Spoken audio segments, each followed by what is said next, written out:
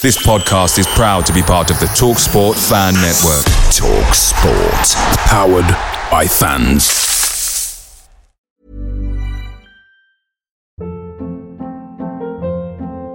Hold up. What was that? Boring. No flavor. That was as bad as those leftovers you ate all week. Keke Palmer here. And it's time to say hello to something fresh and guilt-free. Hello Fresh. Jazz up dinner with pecan-crusted chicken or garlic butter shrimp scampi. Now that's music to my mouth. Hello Fresh. Let's get this dinner party started. Discover all the delicious possibilities at hellofresh.com.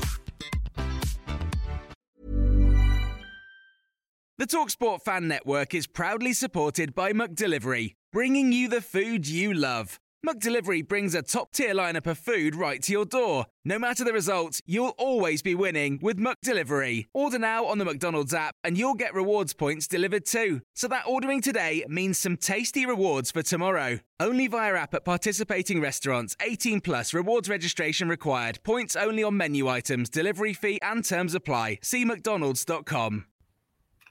Welcome back to a complete history of Manchester United. I'm your host, Wayne Barton, author and producer of several Manchester United books and films, joined as always on this journey through Old Trafford history by the legendary football writer Paddy Barclay.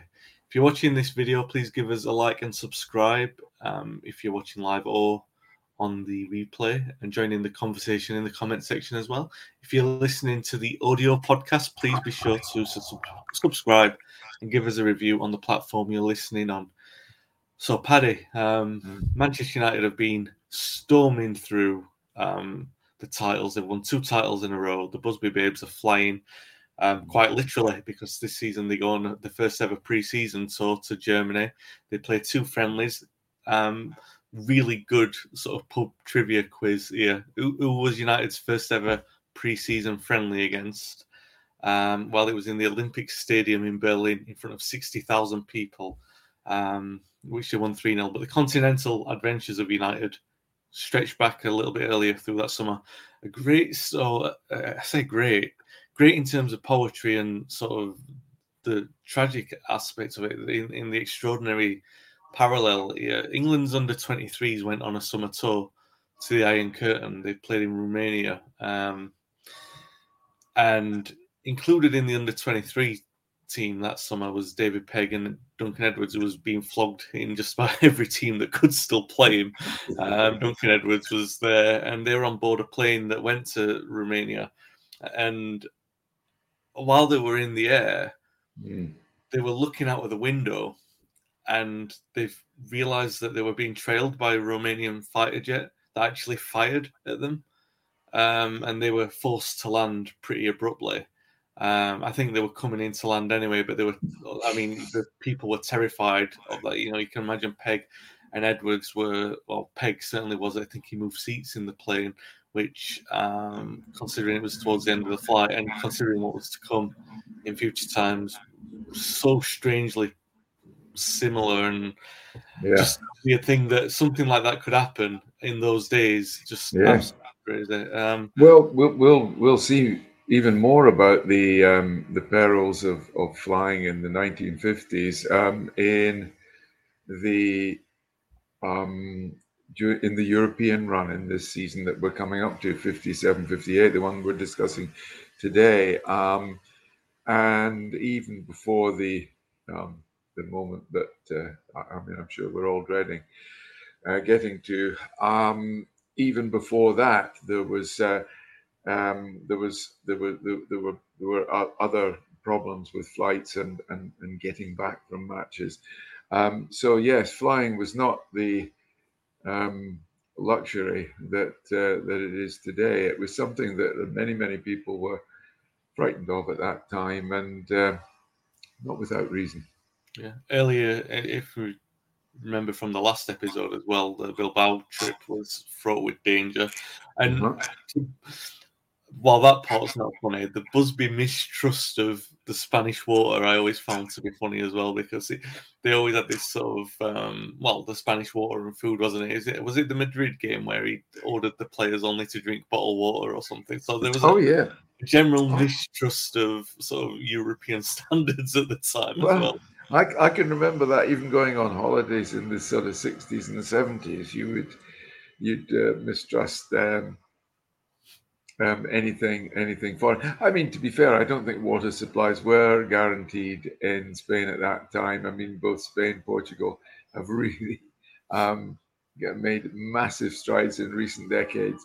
It's quite funny to look back now. You look at the admiration that Busby and his players had for Real Madrid, especially, but Spanish football as a whole, and the splendor, the almost palatial splendor of the stadium built by Santiago Bernabeu for Real Madrid.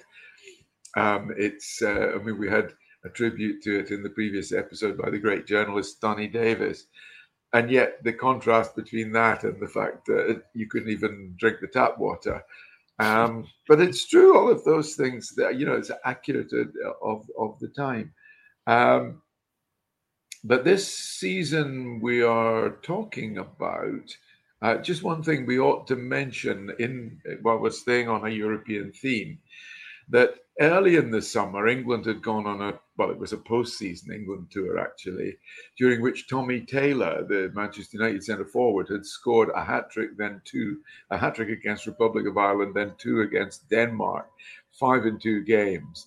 And this merely enhanced the reputation that he'd already made in the European Cup in the previous season, when United, making England's debut in the tournament, had got to the semi-finals, beginning with a 10-0 home victory, 12-0 on aggregate against Anderlecht, but carrying on in such flamboyant style that Taylor and Dennis Viollet, his sort of striking partner, had both outscored the great Alfredo Di Stefano in that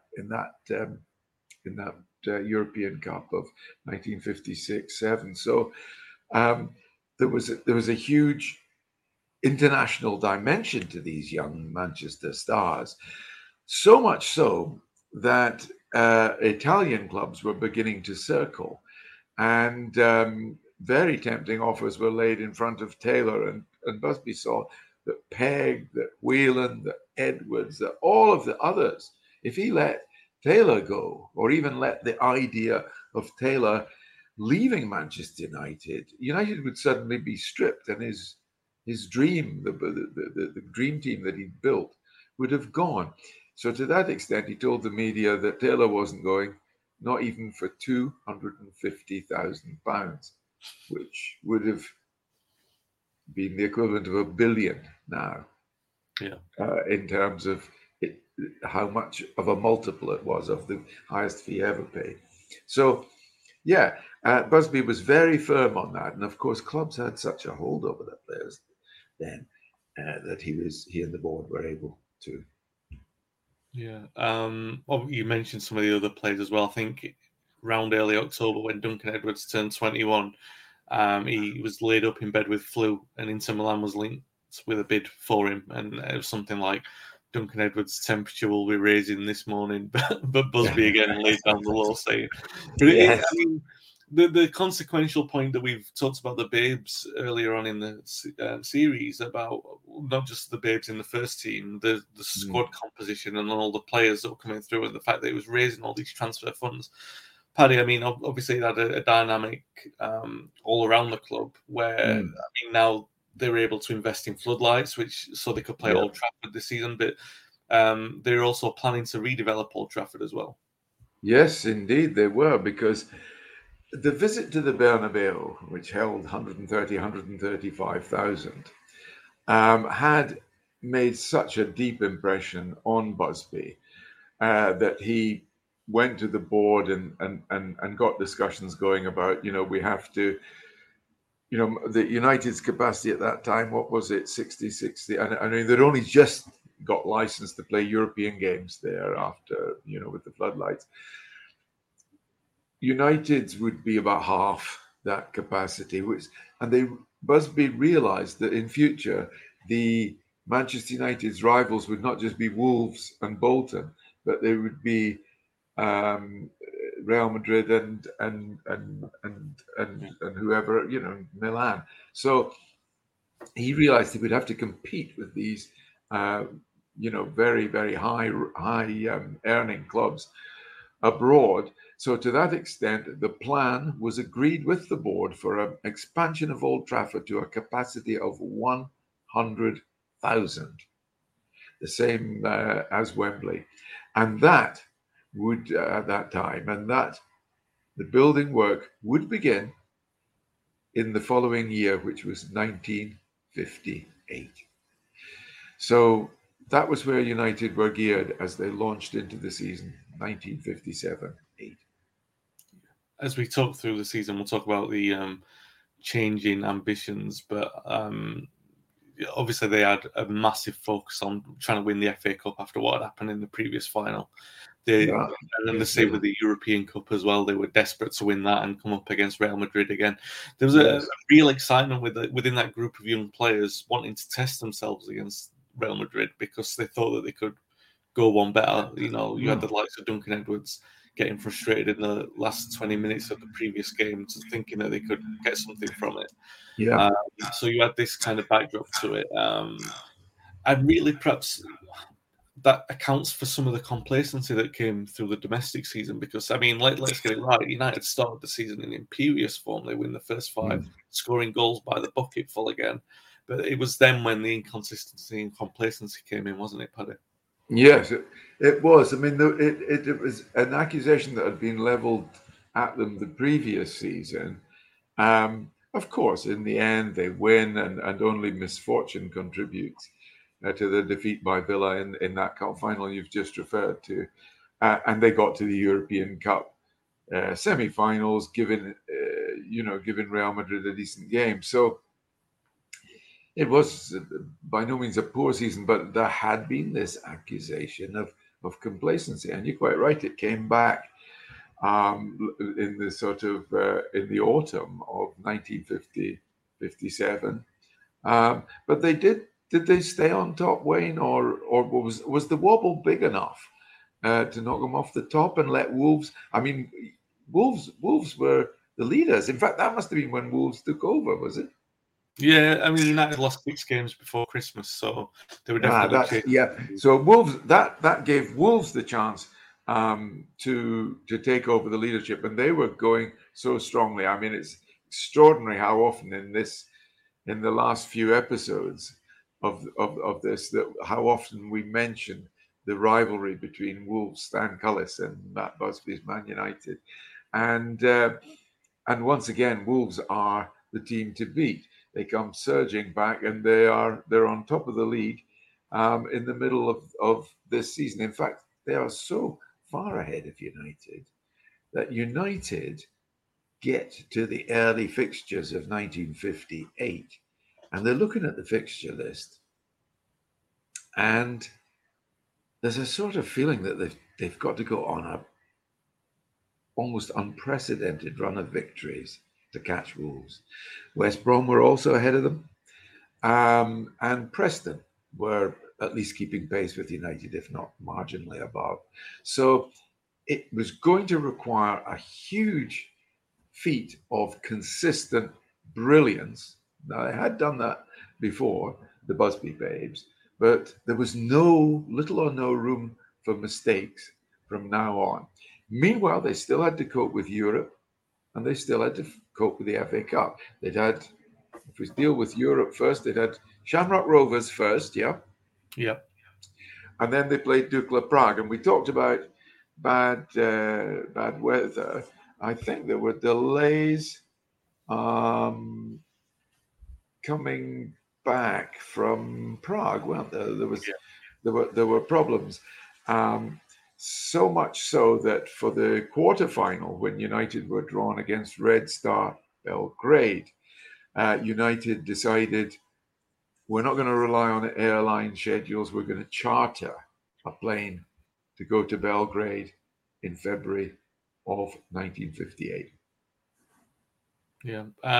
Let's talk through the complacency and the issues that Busby took to address that, then moving into, the autumn in particular, you mentioned there. So the Shamrock Rovers tie, United overcame that comfortably. They won 6-0 in the first leg, with Frank Taylor describing Billy Whelan, who was the star man of the show, Whirlwind Whelan, the smiling executioner, led this scientific slaughter.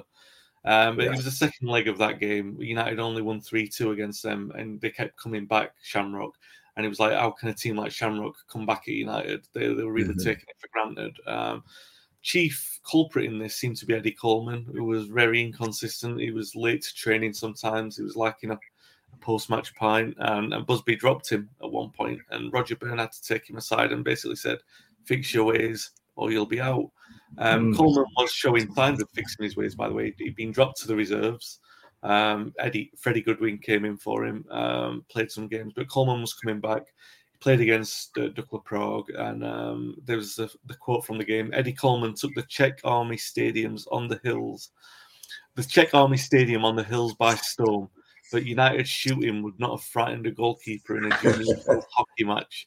But he was described as the little Caesar on the day. And I also wanted to point out another game against Spurs.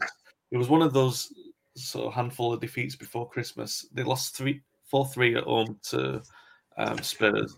But this was notable because in all the quest of Gibson and Crickmer and Rocker and Busby, all their shared ambition, I don't think that even they would have dreamt that they would have been able to play at all youth team 11, which they basically did against Spurs. But from that day, a report from George Follows, who summed up the issues with Duncan Edwards in the United side, and we've talked about him before. The problem that said if you can call it a problem, the integration issues that Edwards was having, becoming the star man at this level. Obviously, the star man in the team and everything like that, but the problem that United were having with this hero complex that he had and wanting to be everywhere. So I'll just read the report from this Spurs game from George Follows. It says, I have hailed Duncan Edwards as Britain's best footballer, but I don't see his death or glory dashes as soccer according to the Busby blueprint. Edwards is every schoolboy's hero for several reasons.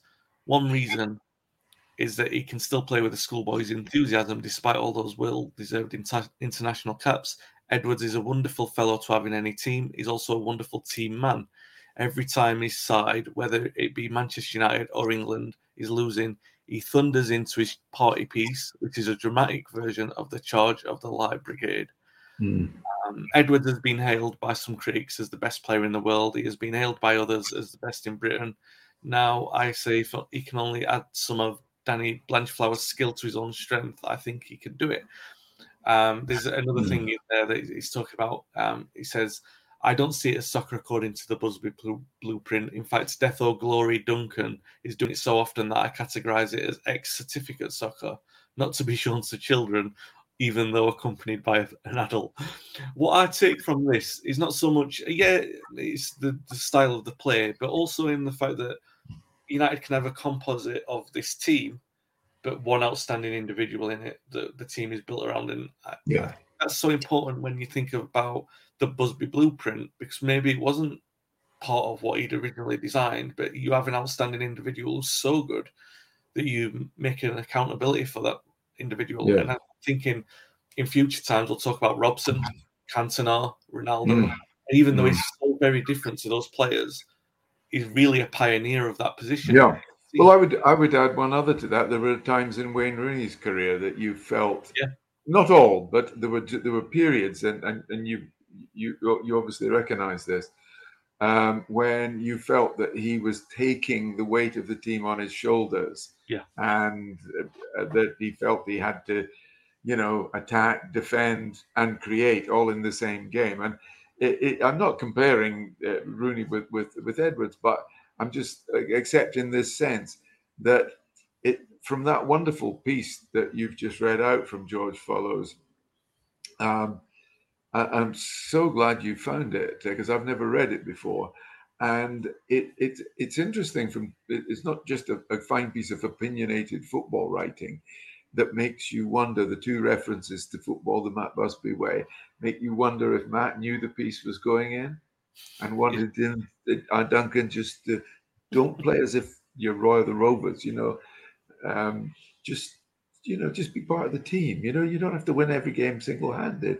And it reminded me also that the great Brian Glanville, now over 90, and I asked him when I was researching my Busby book about 10 years ago, was Duncan Edwards, because he must have seen a bit of Duncan Edwards, and he had actually.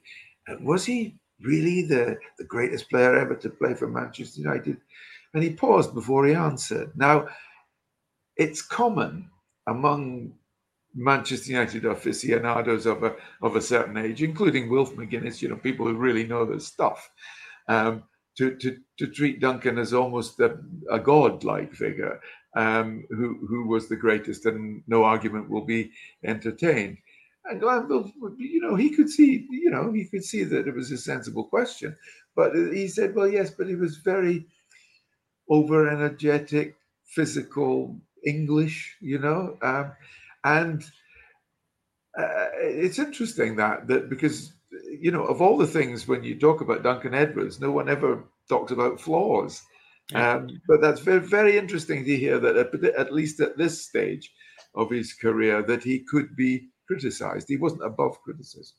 Yeah, it is. I mean, like we said earlier, it's a theme for the Babes throughout this season. I mean, we talked about Coleman being forced to play in the reserves. He wasn't the only one. Mark Jones was back in there for all of the start of this season with Jackie Blanchflower playing centre-half. And even at the turn of the year, Johnny Berry lost his place in the side to Kenny Morgans, who was a Welsh right-winger from the academy.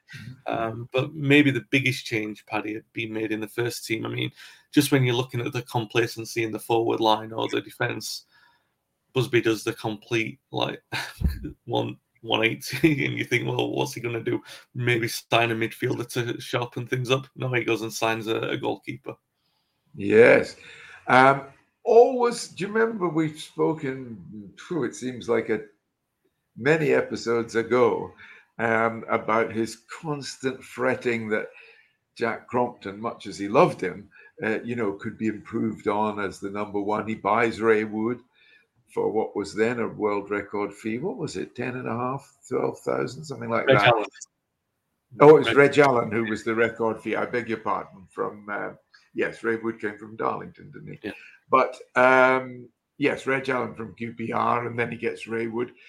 And he's still not convinced that this is the answer. And he seems to be fretting backwards towards his chum, Frank Swift, now working in 1957-8, working as a football writer for the News of the World. And Frank Swift, as you remember, was the Manchester City goalkeeper. And Matt was not only a pal of his, but he wanted a goalkeeper like Frank Swift, a dominator of the area. And he'd seen this in a man who'd forced his way into the Northern Ireland team that had qualified for the 1958 World Cup. And this was Yorkshire. So Yorkshire, he went back to Yorkshire. The last signing Matt had made was 4.5 years earlier, when he went to where did he sign Tommy Taylor from? Was it Barnsley, exactly. £29,999. Exactly, he paid. And so when 4.5 years later he makes his first signing in all that time, his first fee paid in all of that time, which shows you the home production, goes back Doncaster Rovers to pay 23.5, and this is a world record for this young man from Northern Ireland, Harry Gregg.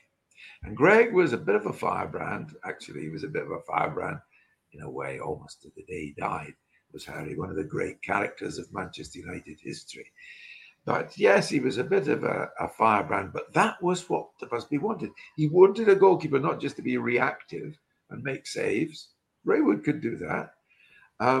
But to come out and dominate his area, and as you've pointed out to me in previous conversations, Wayne, to push the team up the field.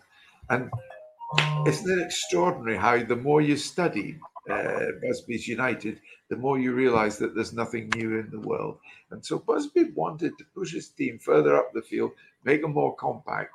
And for that, just like you have Alisson and at Liverpool and Ederson at Manchester City and so on, goalkeepers who can push the team up the field. Busby wanted to do that by signing Gregg. And Gregg, I think one of his first games, he kept 2 clean sheets against Leicester and somebody else. And in one of his first games, I can't remember whether it was the Leicester game or not, he came out with such ferocity to get a ball that normally would have been the centre halves, that he knocked out of the way no less a figure than Duncan Edwards. And Duncan Edwards goes sprawling on the ground as Harry comes out and claims the ball. And Roger Byrne, the captain, says to him, "Keep coming, big man. That's what we want." And so Harry was very much the goalkeeper that Busby wanted. He did make a couple of mistakes before the end of the season, but I think almost immediately he made a mark. He became the assertive goalkeeper that Busby felt United needed. Yeah, it's interesting to say that, because I was, whenever I look back at these things, I'm always wondering, is it accidental? Is it revolutionary? You know what I mean? I remember Tommy Docherty once telling me a story about Brian Greenough and how he moved him into defence, but it was an accident because of whatever, and it turned out to be the making of his central defence. And I always wonder about things like that, how much of it is accident and how much is it by design. But yeah, so Busby obviously wanting to. I think the big thing had been Greg had played against England in an international for Northern Ireland, and even though Northern Ireland had lost, Greg's command of the box was so evident that Busby had been caught by that, hadn't he? Been like, oh, I think that, and it was only a matter of weeks after that that United signed Greg. I mean, you're the same as me. We've both had the fortune of speaking to Harry for books that we worked on. And yeah, certainly one of the great characters in Manchester United and football history. I always loved, I mean, he would always say this as well. First of all, he hated liners, which is what he called the likes of Ray Wood, a goalkeeper, would stay on his line. And not necessarily Ray Wood, but every goalkeeper of that generation. He would always say as well, without conceit, I knew I was one of the best. Yeah. And obviously he was one of the best at the time. And he pushed United to play up 20 yards, which might not today seem really significant, but considering how deep the play would get because of the defence and the fact that goalkeepers stayed on the line, and the entire evolution of the defensive systems that was to come into play over the next decade, that it was crucial what he was doing. He was a revolution in that area. And you often did, well, you don't personally, but often in Manchester United history, his name gets left off when people talk about the best ever goalkeepers. I always want to make a point of it. People will talk about him and his forthcoming heroics, as we're going to do, but it's worth remembering his quality as a player and how much of a pioneer he was as a player, because he was there's every reason to believe that his signing would have been one of the most significant of the Busby era. That's right, and absolutely. And for younger listeners and viewers of the podcast, if you want to know the character of the man, just think Peter Schmeichel, and you're there. And yes, I'm glad you made that point. And as we will find out in the next episode, he is one of, we often loosely apply the word hero to footballers. Harry Gregg was a hero beyond the football field, but that's for the future. Right now, he's a good goalkeeper and a different kind of goalkeeper for Manchester United. Absolutely. And this podcast is one of indulgence of going into the history books, but I couldn't let it pass without sharing a little bit of information that even Paddy wouldn't know, given that I only learned it in the last year or so.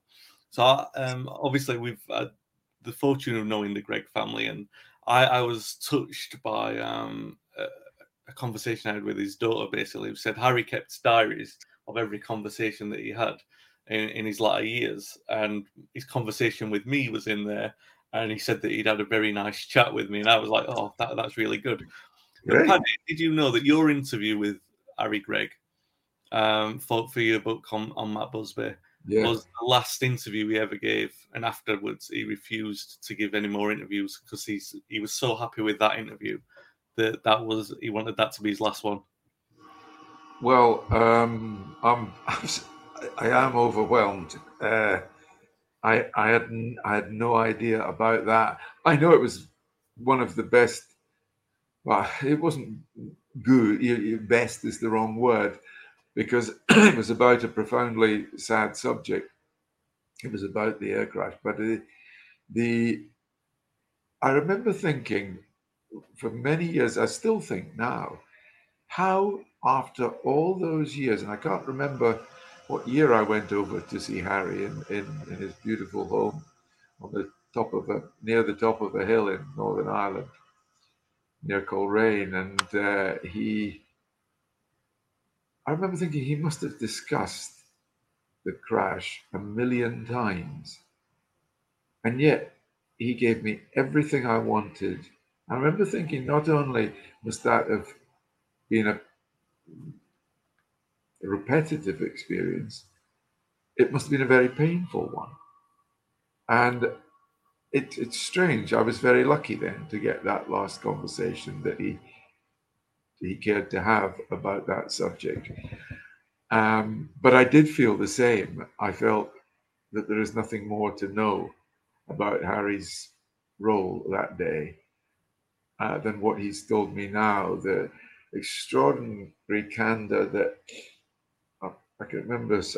We can discuss it in the next episode anyway, but remind me in the next episode to tell you the story about the book Harry Gregg had been reading on that plane. I cannot believe that there's a funny story about that particular day, but if this doesn't bring a smile to your face, I don't think anything will. Anyway, Harry was like that, though. We need to move on. Harry was like that. Yeah, so the early season inconsistency was obviously going to impact United's chances of winning the league. They weren't going to win the league, in fact. As I said, they weren't going to win the league. You can't say that with certainty, because they sort of launched this comeback where they started winning games again. They started to get over that inconsistency. The players started to come into the side, back into the side, and start to prove themselves.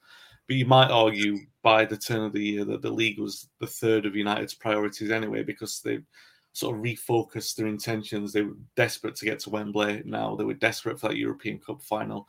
I just want to look through, before we move on from the reserve team as well, because we talked about the players dropping into the reserves, but the ones breaking through into the reserves, into the first team. I want to run through some of the scores for the first team, for the reserve team up to February. So it's 5. These are the goals that they registered in single games. 5-4, 8, 6-6, 5-5, 4-4-4, 5-5-4, and even in one of those they lost 6-5 to Barnsley. So they were just registering goals at this ridiculous rate. But it did seem as though the penny was dropping for the first team again, Paddy. The form was picking up. They looked like their old self, winning 7-2 against Bolton. And they were drawn against Red Star in the European quarterfinal. Like you said, Red Star Belgrade coming to Old Trafford first. A lot of talk about a couple of their danger men. Greg, funnily enough, we talk about his outrageous cavalier dominating of the box. He actually is punished for this when he comes out with his goal and he's lobbed from fully 30 yards. But United in this game is admirable. Edwards charges past 2 players to set up Bobby Charlton, and Eddie Coleman, of all people, scoring a goal with 10 minutes to go to give United not by any means certain lead to get through in the second leg, but certainly a strong one after the start that they'd had. Do you know that goal of Coleman's? You've just talked about the winner, and it was a deserved winner, because the Vladimir Bera, the Red Star goalkeeper, was considered arguably the best goalkeeper in the world, and he didn't disappoint Old Trafford. He made several great saves before Coleman got the winner with his second goal in 104 appearances for Manchester United. He was hardly prolific. In fact, Donny Davis, my favourite journalist of the time from the Manchester Guardian, had made notes about all the players. And in the note about Eddie Coleman, he'd put deadly from 2 yards. And I think it was a close range finish, but of course brought the house down as ever in Old Trafford on a European night. And so, yeah, all set up for a great second leg. And in fact, it was between the two legs, I think that great victory over Bolton, one of the critics described it as perfection. Because you know how I know that as a football writer, you often talk about a performance being close to perfection. It was described, I can't remember which journalist described the 7-2 victory over Bolton as perfection. And then, well, the next game, which was the last before the trip to Belgrade, was at Highbury. Now, Arsenal were in, look at that. Arsenal were mid-table, but look at that crowd. You cannot there's not an inch to spare on those terraces and not a seat in the stands, because it's the visit of Manchester United. And in this match, United make it 12 goals in 2 games. What a preparation that is for the trip to Belgrade. And the match was. Do you mind if I read a couple of quotes from around that Arsenal match? Because it was widely regarded by one man. In fact, it was regarded by one man who was there, a chap I met, an Arsenal fan who's still around, who was at that game, and says it was the greatest game of all time. And I'm just looking for a quote about that. Yes, it was United's wingers, Albert Scanlon and would it be Kenny? No, it was yes, it was Kenny Morgans, who you just referred to, who were the 2 wingers, and they were brilliant that day. And they were the inspiration behind United taking a 3-goal lead. But there was a foul by Duncan Edwards on Derek Tapscott, and that angered the crowd and changed the dynamic. And David Hurd, a name that we'll hear more of, I'm sure, in the future, pulled one back. Jimmy Bloomfield scored 2. So it was 3-3. United had lost a 3-goal lead. And the stadium was going absolutely mad. But United, didn't collapse, even though there'd perhaps been a bit of, what was it you called it, complacency before, that the critics had maybe been vindicated by the loss of that 3-goal lead. But United also had a bit of resilience, and they came back, redoubled their efforts. Scanlon, again, having a great game, helped Violet to put them back on front. And Morgans provided the opening for Taylor to make it 5-3. Was that the end? Oh, no. Tapscott scored again for the Arsenal to make it 4-5. And at the end, Dennis Evans, the Arsenal fullback, getting his breath back after being tormented by Kenny Morgans, gave this description of the scenes at the end. Everyone was cheering, he said, not because of Arsenal, not because of United, just cheering because of the game itself. No one left until 5 minutes after the game had ended. They just stood cheering. And I mean, that is how good a game it was as United got ready for the trip to Belgrade. And if you're wondering about this sort of complacency that United were having, and if they were coming over it, I always found this quote from Harry Gregg really interesting as well. He said, "When Duncan was in your team, the game was never won or lost until the final whistle was blown. We were winning by 3 goals, and Duncan spent the entire half-time break telling us the game wasn't over." So it tells you that the powers were working behind closed doors to make sure that complacency was being rubbed out, and hopefully that they were going to be able to do that. And you mentioned Scanlon and Morgans there, and I mean that's Pegg and Berry and Bill Whelan in the reserve side as well, because Bobby Charlton's playing in the first team. There's just incredible strength in depth that they can make 3 or 4 changes. Well, it is, because in fact it's fundamental to the strength of the first team was the strength of the people behind them. To give you an example, after Highbury, the excitement and exertion of Highbury, once They still had to go back to Old Trafford the next day for the usual Busby assessment of fitness, and that in that it transpired that Roger Byrne had strained a thigh during the Thriller at Highbury, which kind of took a wee bit of the gloss off it, or would have done if, well, it did, but you couldn't have had a better replacement than the guy who was called into the squad. That was Jeff Bent. So you can add him to the list of, because although he wasn't as regular a first team player as the other three that you just mentioned, he could have been if he'd moved somewhere else, because he was constantly being sought by other clubs, including Wolves, fellow top clubs. But Busby used every trick in the book to make him happy, give him a clubhouse near in Kings Road, Stretford, near the ground, near Old Trafford, and he gave him as much money as he could. He was more or less on first team wages, and just said, come on, you're done. Be patient. But of course, he's shown patience. He was almost in his mid-20s now, but still a great player, a great club man, and a very good player, and a very nice guy by all accounts. Strong family man. Quite, I suppose, the opposite of cheeky little Coleman, who, or Tommy Taylor, who liked the pints and all that kind of stuff. What Jeff Bent, liked best was to go back to his wife and his newborn, or his recently born daughter, Karen, back in that clubhouse in Kings Road. He... in fact, I'll tell you another little thing about Jeff Bent. In fact, I'll read it from the book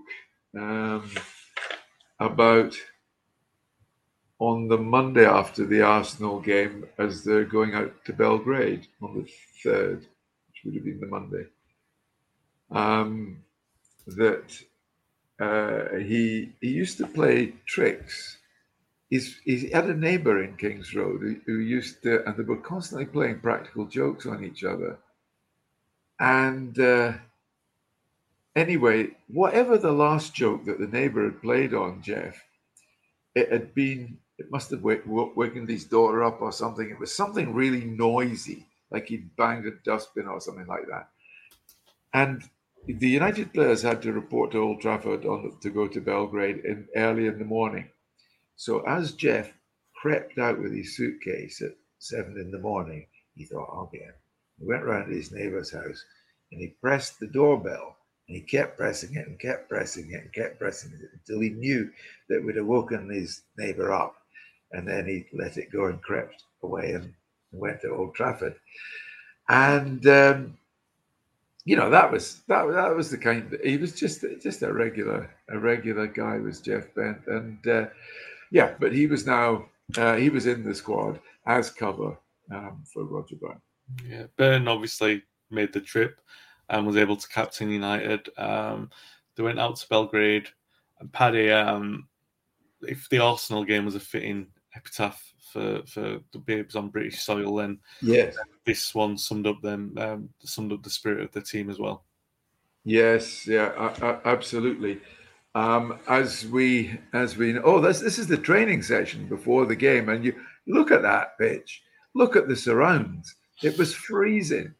It was horrible. In fact, there was doubt before that the game could take place, but there was enough of a thaw to make it pretty obvious that it would go ahead. After all, 52,000 tickets had been sold, every place gone. For the game in Belgrade, and there's United thinking, well, come on, we're British, we're used to this kind of dreadful weather, we'll make a go of it. And bear in mind, they're only 2-1 up, so it's going to be a very, very tough game. Yeah, they storm into a 3-0 lead, Paddy, playing the kind of football they did in the first half against Arsenal. Yes, exactly. And then Red Star come back into it in the second half, straight after half time. Kostic, the main man who they'd been warned about in the first leg, scores 2 goals. United in the end holding on for a win. Some suspect refereeing, or the players were claiming there was some suspect refereeing.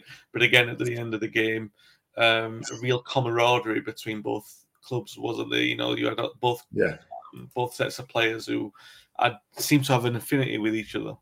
Yes, absolutely so. And you'll see Beira, the goalkeeper there, who had a great game at Old Trafford.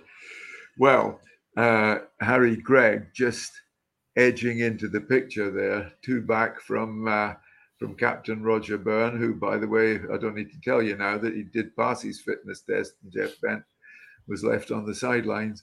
But Harry Gregg certainly proved his worth, despite losing 3 goals in the comeback. He made a couple of crucial saves as well to help United sneak through in what was an absolute thriller in Belgrade. And as you rightly point out, in those 2 games, after scoring 12 goals in 2 games, they've now thrown away 2 3-goal leads. But it doesn't matter.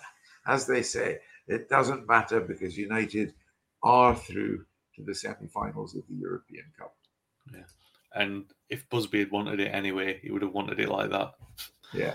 To go through in entertaining fashion. You've got it. That's the Busby Babes in all of their charm and effervescent glory, told as we have done in complete realism, I hope.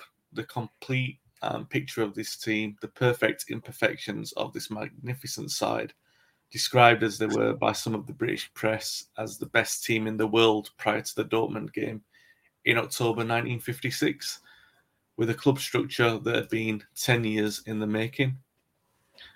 The immortal Busby Babes.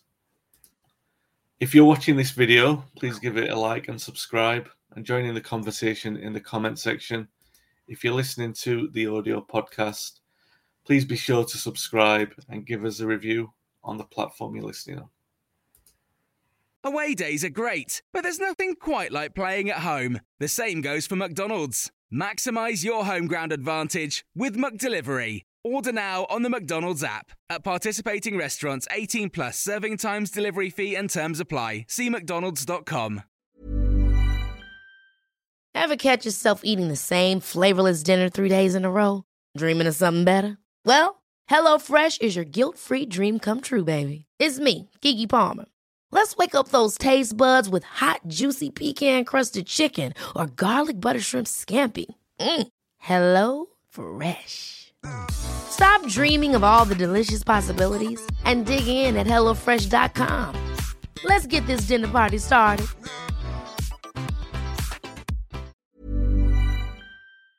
This podcast is proud to be part of the TalkSport Fan Network. TalkSport. Powered by fans.